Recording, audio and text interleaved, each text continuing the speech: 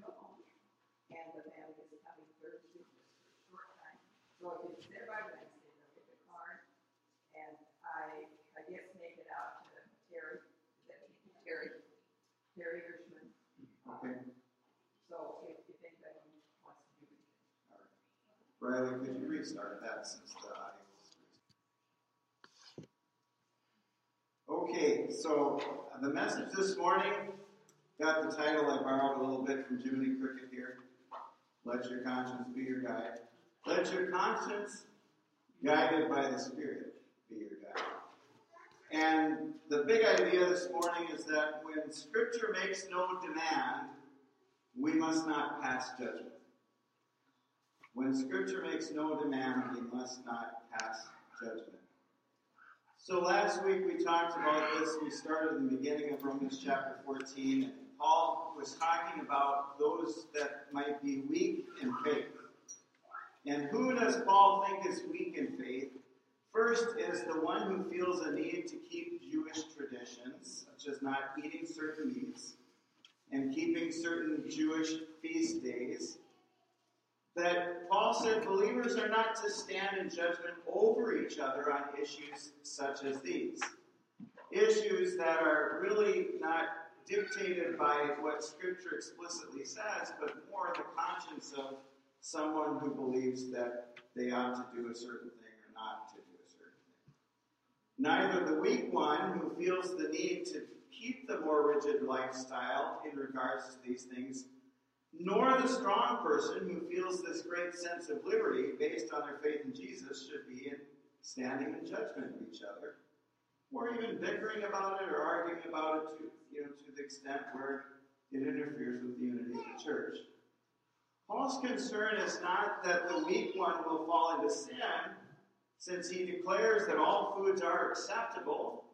Rather, he's concerned with Christians violating their own conscience, whether it be because they are falling under peer pressure to do that which they feel they shouldn't have done, or for the one who has the greater sense of freedom, who should not be made to feel bad about their choices to live in that freedom. Remember, this is not freedom to sin.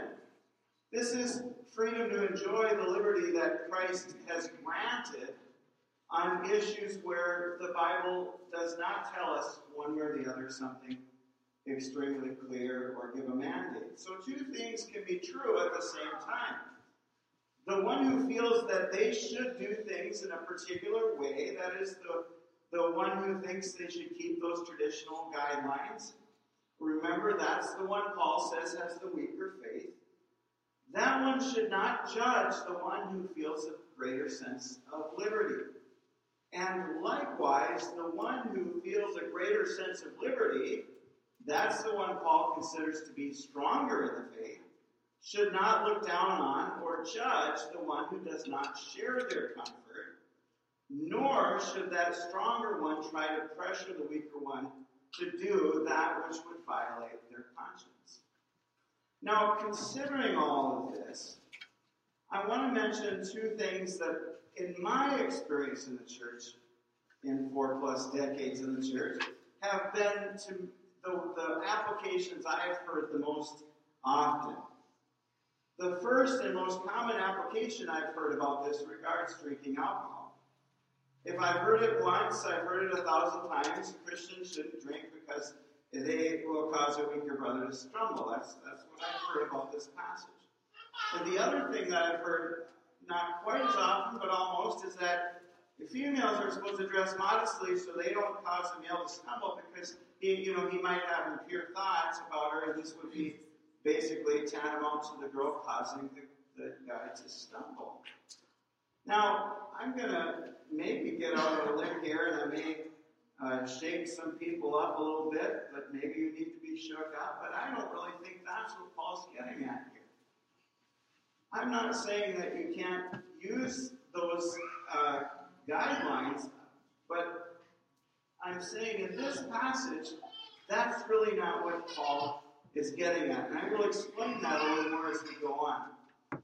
Remember who Paul is addressing. Remember that context is king. Remember that when we look at Scripture, we always have to consider first what did it mean to the audience of the original writing? And in this case, Paul is addressing a very specific issue in the church. He's addressing Jewish believers who felt they needed to continue to live according to the traditions and the ceremonial laws.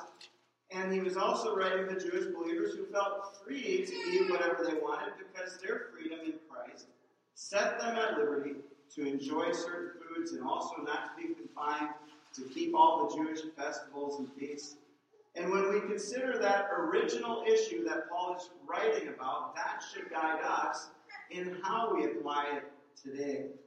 In other words, what I'm saying is those two bigger applications that I've heard over and over and over again, drinking and modest dress, it's not that those aren't issues that Christians should think about.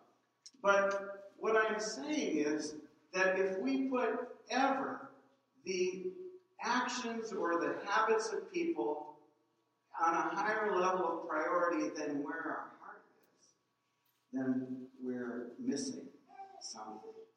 And this passage is really about our heart. So I want to read the passage from Romans 14, 13 to 23, and then we'll break it down. And this is a continuation again from where we were last week. And now he's going and applying it a little further.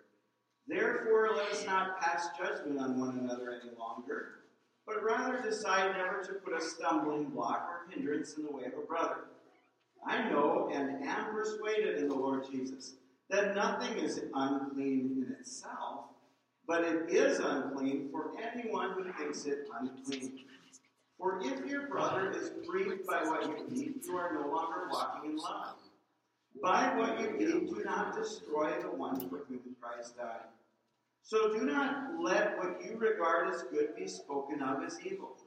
For the kingdom of God is not a matter of eating and drinking, but of righteousness and peace and joy in the Holy Spirit. Whoever thus serves Christ is acceptable to God and approved by men. So then let us pursue what makes for peace and for mutual upbuilding. Do not, for the sake of food, destroy the work of God. Everything is indeed clean, but it is wrong for anyone to make another stumble by what he eats. It is good not to eat meat or drink wine or to do anything that causes your brother to stumble. The faith that you have, keep between yourself and God. Blessed is the one who has no reason to pass judgment on himself for what he approves. But whoever has doubts is condemned if he eats, because his eating is not from faith. For whatever does not proceed from faith is sin. So, again, in that first verse 13, I'll go back there for a moment. Therefore, let us not pass judgment on one another any longer, but rather decide never to put a stumbling block or hindrance in the way of a brother. Now, this is a lot of times where you hear that argument about drinking being made. And I was reading from R.C. Sproul. He wrote about a situation he once found himself in. He had gone to dinner with a group of fellow believers, and as the course of the process always takes place at a restaurant often, is that the waitress brought out a wine list.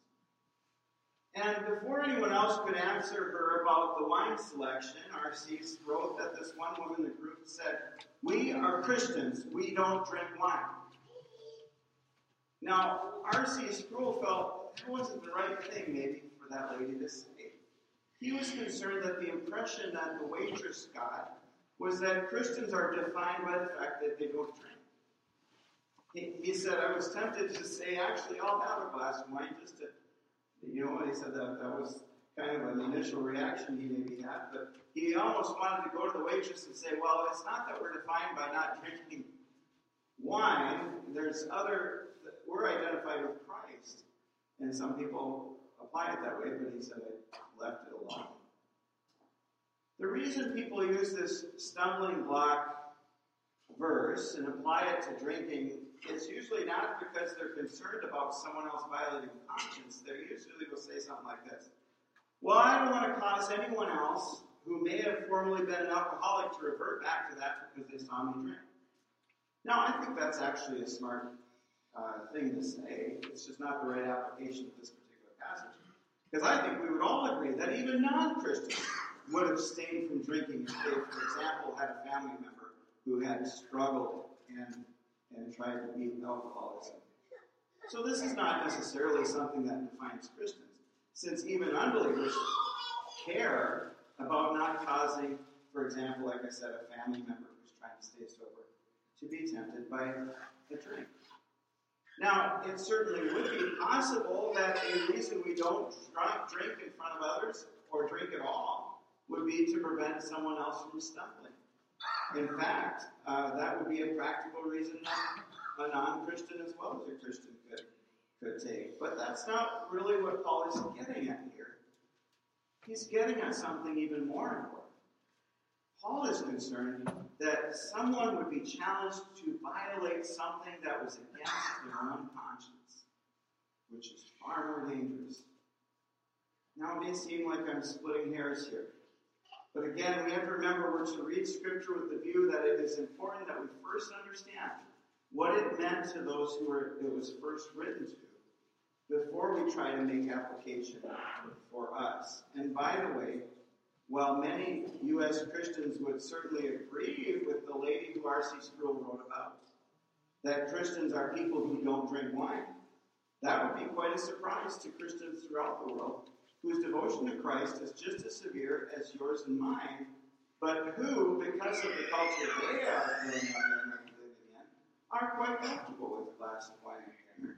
In fact, there are places where if you're sitting in the hospitality of someone's home and you refuse that glass, you might be considered rude, and then you could, maybe someone else would make an argument that also could interfere with your witness. But that's another point altogether.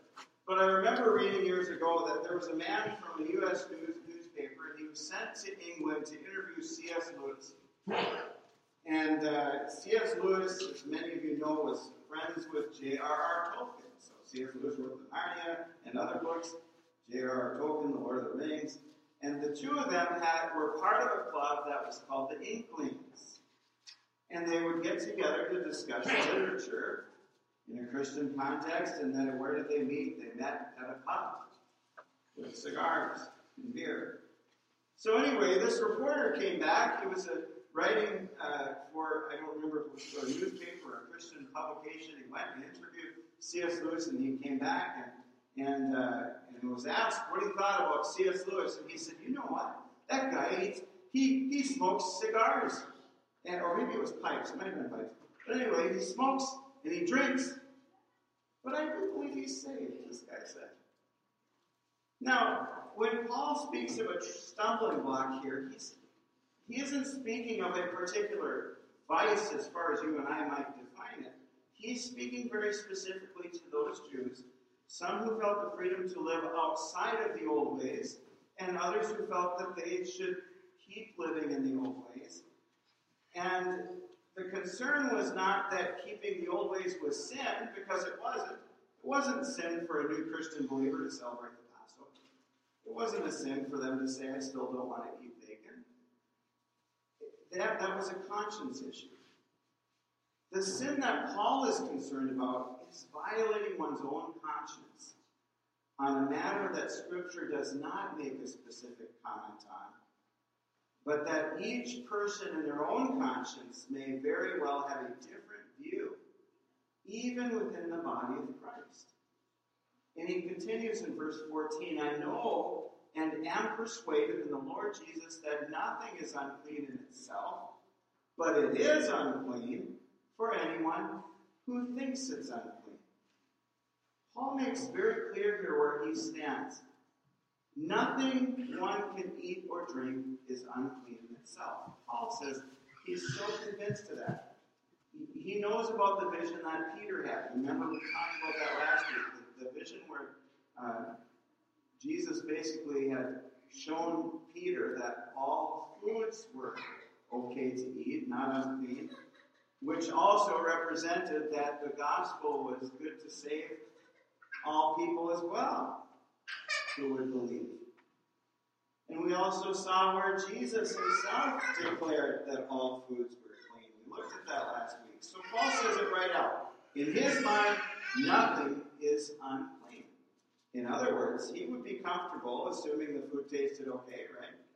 I suppose he would not be persuaded to eat rotting meat, but overall he was comfortable that nothing he could eat or drink would be unclean in and of itself. And not only is he persuaded of this, he actually tags on the Lord Jesus' name to this. He says, I'm persuaded in the Lord Jesus. He's making kind of like an oath here. He's saying, that's how convinced I am. I can say it before Christ and everyone. I believe that everything is clean. A reminder, once again, Paul is talking about food here. He's not talking about something that's sinful according to a command of God or according to Scripture. He isn't saying, for example, well, if one Christian thinks adultery is okay, then that's fine for them. That's not what he's saying. He is saying that where your views are not clarified by Scripture, by some specific command, that's a matter of conscience. He's also not saying that whatever your views are on doctrine are fine as long as you're sincere. Because there's a lot of sincere lost people who believe what they believe. Doctrine and theology are important.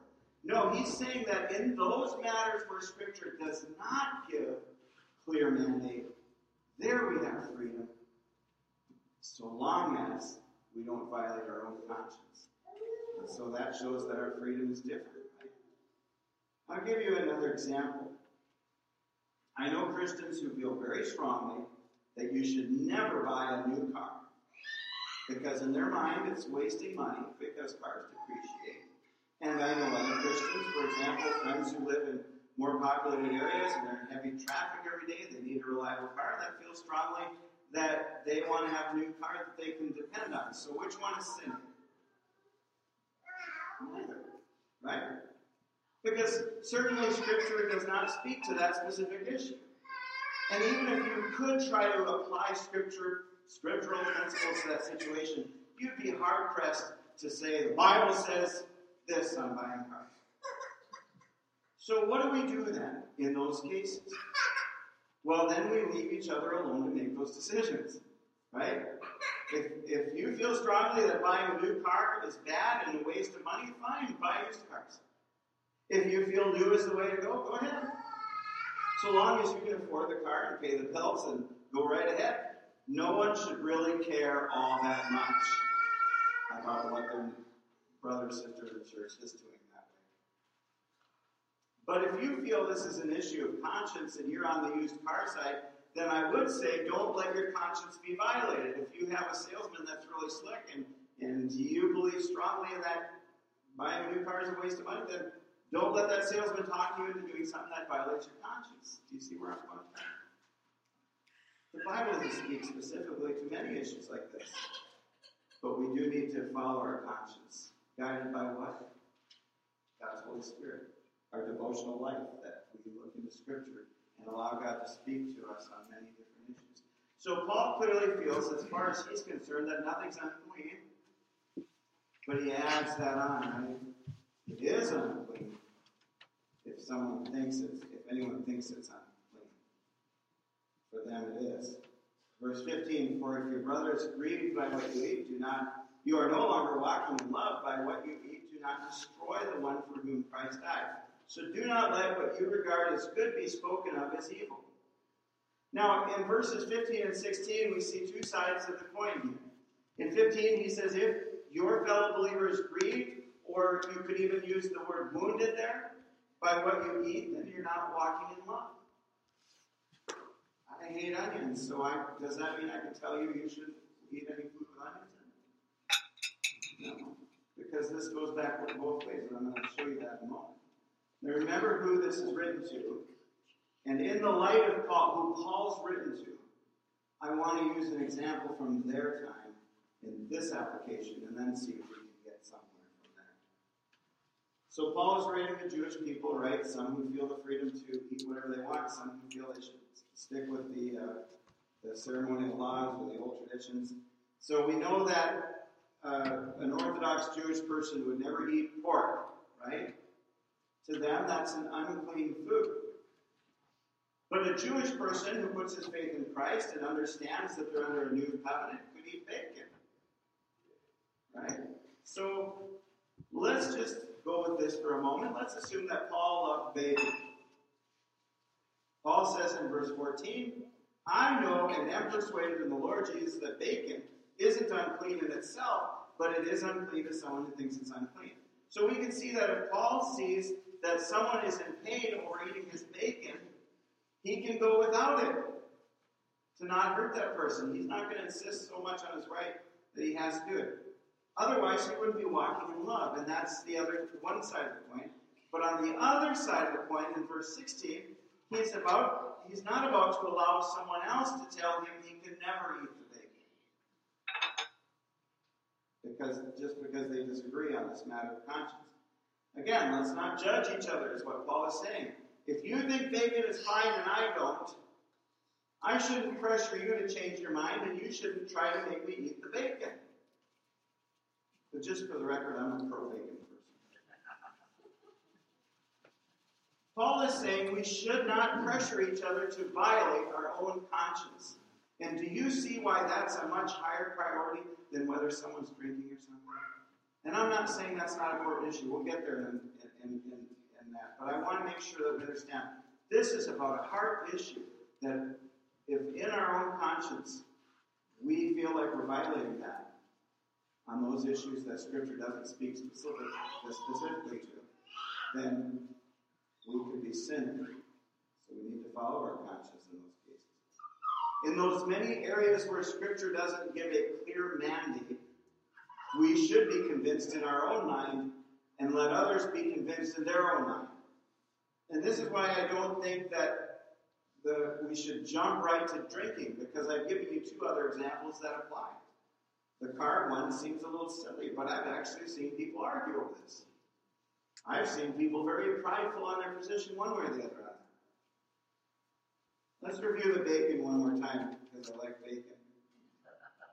You know, it feels like lunchtime, doesn't it? It's going to make you more hungry. Let's review the bacon one more time, and then let's see how that works for drinking as well. So two people in the early church in Rome are both Jewish. Let's say that Paul is one of them, the apostle. Well, and we'll call the other one Tony.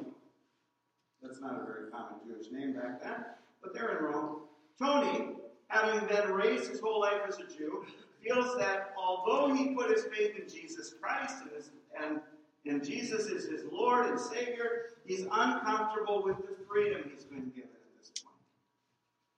Paul, on the other hand, he heard about Peter's vision of the sheets. He heard how Jesus declared all foods clean, and he had smelled bacon so often cooking, and it smelled wonderful. He wanted to try it, but he was constrained by the law before, but now he understands he's got this new liberty in Christ, and so he tries the bacon, and he, of course, loves it, because who doesn't love bacon?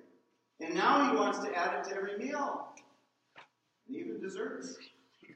Right? People put bacon on desserts these days. But Paul gets to know Tony and realizes he's not there yet on this freedom spectrum. And so when Paul is around Tony, for Tony's sake and for love, he'll do without his bacon. Paul does not change his own mind about his right to have the bacon or his freedom to have the bacon, but he's constrained by love for Tony to not cause Tony to stumble. He knows that Tony's conscience would be violated if he tried to make Tony eat the bacon and Tony wasn't there yet. And so he doesn't try to convince Tony to change his mind. Instead, he decides to not put anything in the way of Tony. It isn't worth derailing Tony's faith by causing him to do that which would violate his conscience. And at the same time, if Tony is aware of Paul's feelings of freedom on the matter, he should not chide Paul and tell him, oh, you're so wrong about the bacon. See, this goes both ways. The anti-judgment sentiment that Paul has here goes both ways.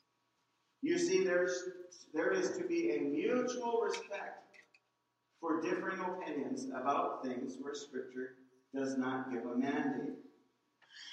Scripture doesn't say you must eat bacon, but after Jesus declared all foods clean, it allowed it. The same could be said for drinking. Alcohol is never specifically forbidden in Scripture. Drunkenness is. So obviously a Christian who struggles with addiction should clearly stay away.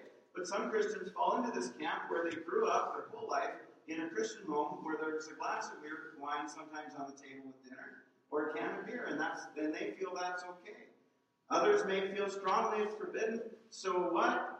Each should be convinced in their own mind.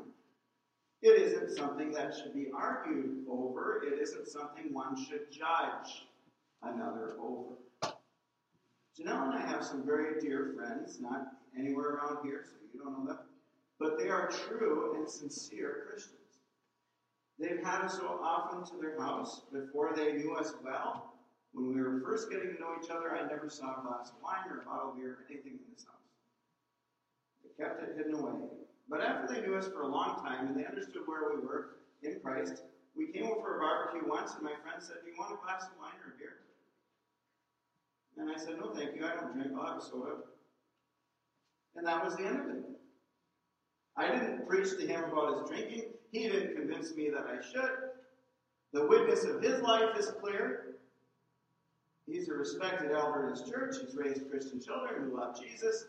The reason I bring this up is that in Christian love, neither he nor I insisted that the other violate their conscience.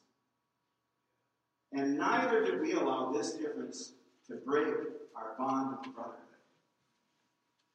I know for certain, because of how good our friendship is, that if I had ever said to him, "I'm uncomfortable when you have a beer in front of me," I know I would have never seen it again in his home if I had said that. That's how comfortable I am with that relationship. But I didn't need to do that. Paul said, "Do not let what you regard as good be spoken of as evil. Whether bacon or beer, each one should follow their own conscience and leave others alone to follow theirs." And why? Verse 17. "For the kingdom of God is not a matter of eating or drinking, but of righteousness and peace and joy in the Holy Spirit." In the end, that's what defines us. We're not defined by what we eat or drink, what we wear, whether we buy new or used cars or anything else. That isn't the thing. What is the thing? Righteousness, peace, and joy in the Holy Spirit. Verse 18, "Whoever thus serves Christ is acceptable to God and approved by men. So then, let us pursue what makes for peace and for mutual upbuilding." Does arguing about new or used cars make for peace or mutual upbuilding? Does arguing about bacon? I've never heard that argument in this church, thank God. Verse 20. "For the sake of food, destroy the work of God. Everything is indeed clean, but it is wrong for anyone to make another stumble by what he eats." Now, Paul says that not that someone else stumbles by what the other person eats, but that if they eat it and it violates their conscience, that is the problem. If Tony is convinced he shouldn't eat bacon, Paul's bacon eating is not Tony's problem. The problem is if Tony then eats bacon to be cool in front of Paul when he doesn't feel he should. Or if Paul were to give him a hard time and say, "Come on, man." I've heard that a lot lately. "Come on, man." So, 21, "It is good not to eat meat or drink wine or do anything that causes your brother to stumble." So again, it's about your own conscience. You are doing good if you are sensitive towards others enough and aware of situational, and we call it emotional intelligence, where are you able to even read other people and understand where they're at? And if you're doing good if you're sensitive enough towards others that you understand, you know what, around this person I think I'm going to modify my behavior because I love them and want to not offer them anything that might make them stumble. Do you see the difference between the starting point of drinking and the starting point of the heart on this, by the way? I'm not saying that drinking is not a proper application. I'm just saying that's not the starting point. The faith that you have, keep between yourself and God. Blessed is the one who has no reason to pass judgment on himself for what he approves. But whoever has doubts is condemned if he eats, because the eating is not from faith, for whatever does not proceed from faith is sin. In other words, if you're following into peer pressure, doing something that you feel you shouldn't have done, then you're sinning. Even if something is not spelled out in Scripture, if you feel for you, it's not the right thing.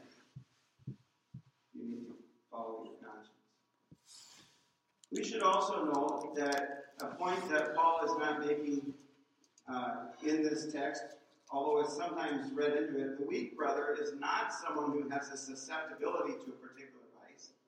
And Paul does not urge the strong believer to abstain because he's worried that our example may lead to that individual having a life of degradation because they saw us do something.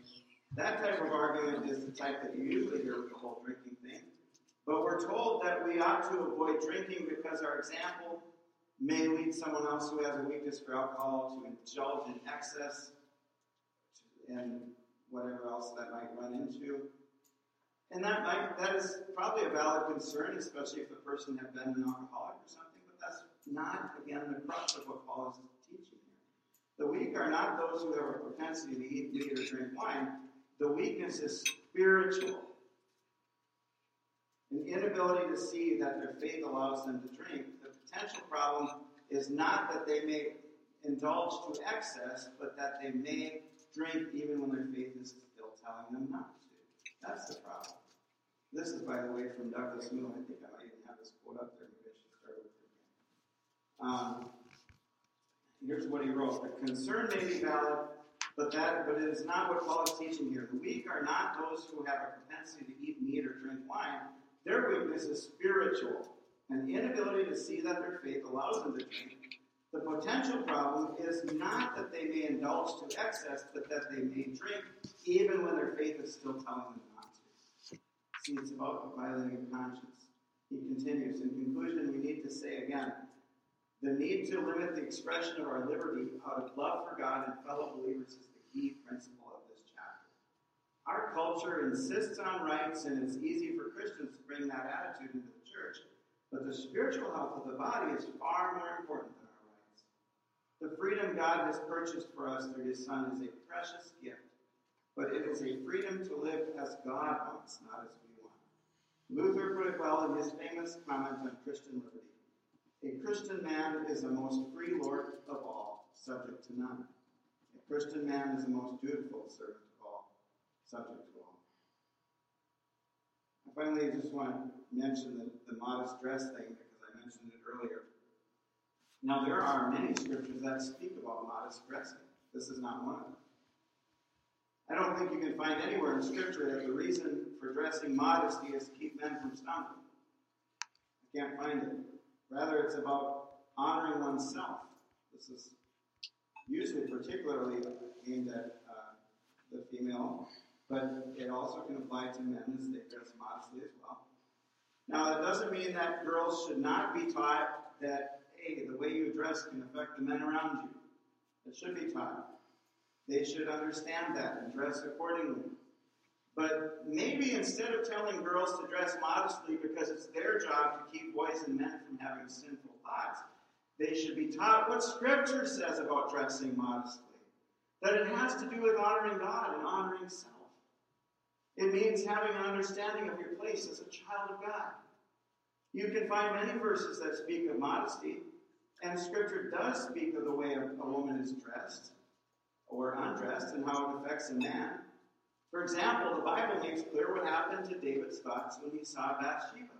But the Scripture doesn't teach that Bathsheba sinned by being seen. It was David's sin for acting out on his own sinful thoughts. So let's teach our girls to dress modestly, by all means. But let's not blame them for the fact that men have lustful thoughts. Because, let's be honest, there are societies, Blake and I were talking about this morning, that don't respect women. And they force them to be covered from head to toe. And guess what? Men in that society still lust for women too. Another reason this passage is not a good place to insert modesty probably is precisely because Scripture does give clear instructions regarding modesty. Remember how this chapter started. And last week I spoke about opinions. Paul's talking about opinions or matters of conscience. That is, things that Scripture does not explicitly address. But Scripture does clearly address the issue of modesty, both for men and women, many, many times. In fact, if you did a Google search, you'd probably find at least 100 passages that talk about modesty. Other times, the Bible mentions how prostitutes dress. Well, how would they know how prostitutes dress? Well, she must have dressed differently somehow. So modesty is actually not a matter of opinion. It should not fall into Romans 14. Because Scripture speaks clearly to modesty. Then you may ask, well, who decides what's modest in today's culture? Some churches say modesty for women is that they all have to wear long dresses. Others believe it means they have to have at least loose-fitting clothes. So what if two Christians disagree on the details of what is modest? Details that Scripture doesn't really address. Well, then we can look at the passage here. If a Christian has a different idea of modesty, but understands what Scripture says and teaches about modesty, then we can say like Paul, hey, be convinced in your own mind. However, if the person has no biblical concept of modesty, well, then we have some teaching to do. Not from here, but from the passages that actually speak about modesty. And if a person truly loves God, they will want to find out what the Bible says about this and other issues about how we should live. And in the end, this passage is not about whether you should have a beer or whether a skirt should be above or below the knees. Really, it's not even about meat and drink. It is about how we're to get along as believers. And this is where I'll segue into our communion time. Because all too often in the church we allow differences of opinions on matters where Scripture does not give a clear mandate to separate us. That's too bad. We have too little appreciation of our differences. We allow the opinions that divide us when Christ unites us. We need to remember in all things that our bond together here is in Christ. Our bond is not in whether we think eating or drinking something is right or wrong, or whether we think we ought to buy a new car or a used car, whatever it could be. Our bond is in Christ, and if our bond is there, it's supposed to be stronger than any disagreement we might have. I'm going to throw in two more examples that hit us especially this week. Masks. And I know I've mentioned this before. Can it both be true that masks may help spread, slow down the spread? And could it also be true that someone may have a respiratory issue if they wear a mask? Yes, both things can be true. Both things can be true. You could have a different opinion. Actually, there's medical doctors on both sides of this. And they're a lot smarter than me. The election coming. Does the Bible say vote Republican or vote Democrat? Now, in the past week, I've seen articles from pastors on one side saying, if you're a good Christian, you cannot vote for Trump. And I've read articles by other pastors who say, if you're a good Christian, you cannot vote for Biden. So which pastor is right or wrong? Well, it's an issue of conscience. You're going to stand before the Lord on how you vote. I think you should consider all of Scripture, all of theology, and all of what it teaches about the various issues, and try to make the best conclusion that you think you're doing. But I also don't think there should be any amount of division for me and anyone else who I disagree with on one of those matters, as long as the main things are there. And what is the main thing? Brings us together. Why are we bound together? Because of Christ. And I'm going to close with this passage, and then we'll do our communion because this is kind of the passage I wanted for communion also. Is from Ephesians chapter 2 and verses 14 to 16. The reminder is there for us. For he himself is our peace, who has made us both one and has broken down in his flesh the dividing wall of hostility by abolishing the law of commandments expressed in ordinances, that he might create in himself one new man in place of the two, so making peace, and might reconcile us both to God in one body through the cross, thereby killing the hostility. We should also note the point that Paul is not making in this text, and I already said that, it's not about a particular vice. It's about the heart. Okay? And so with that, as we consider our communion together, we often talk about the time of communion and evaluating ourselves before the Lord, asking him to reveal the sins that we need to confess and make our peace with God through confession, and we should do that as well. But just as much, and maybe even more, communion is about being okay with the body of Christ, that is, fellow believers. And that's really important. I want you to think about what I've just preached on as we consider all the various issues that we can have disagreements on. I used a couple silly ones. I used some that are kind of serious. We take them very seriously. But the question is, are you going to allow yourself to be at odds with a fellow Christian over a disagreement that Scripture does not explicitly give you guidance? Are we? Or are we going to decide to follow Scripture where it speaks, do the best we can with it, and where it doesn't speak, we will decide to be at peace with one another. That is the thing that Paul is really getting at. Is he wants us as believers to have such love for one another that our own preferences fall to the side because we're focused on Christ. So as we take your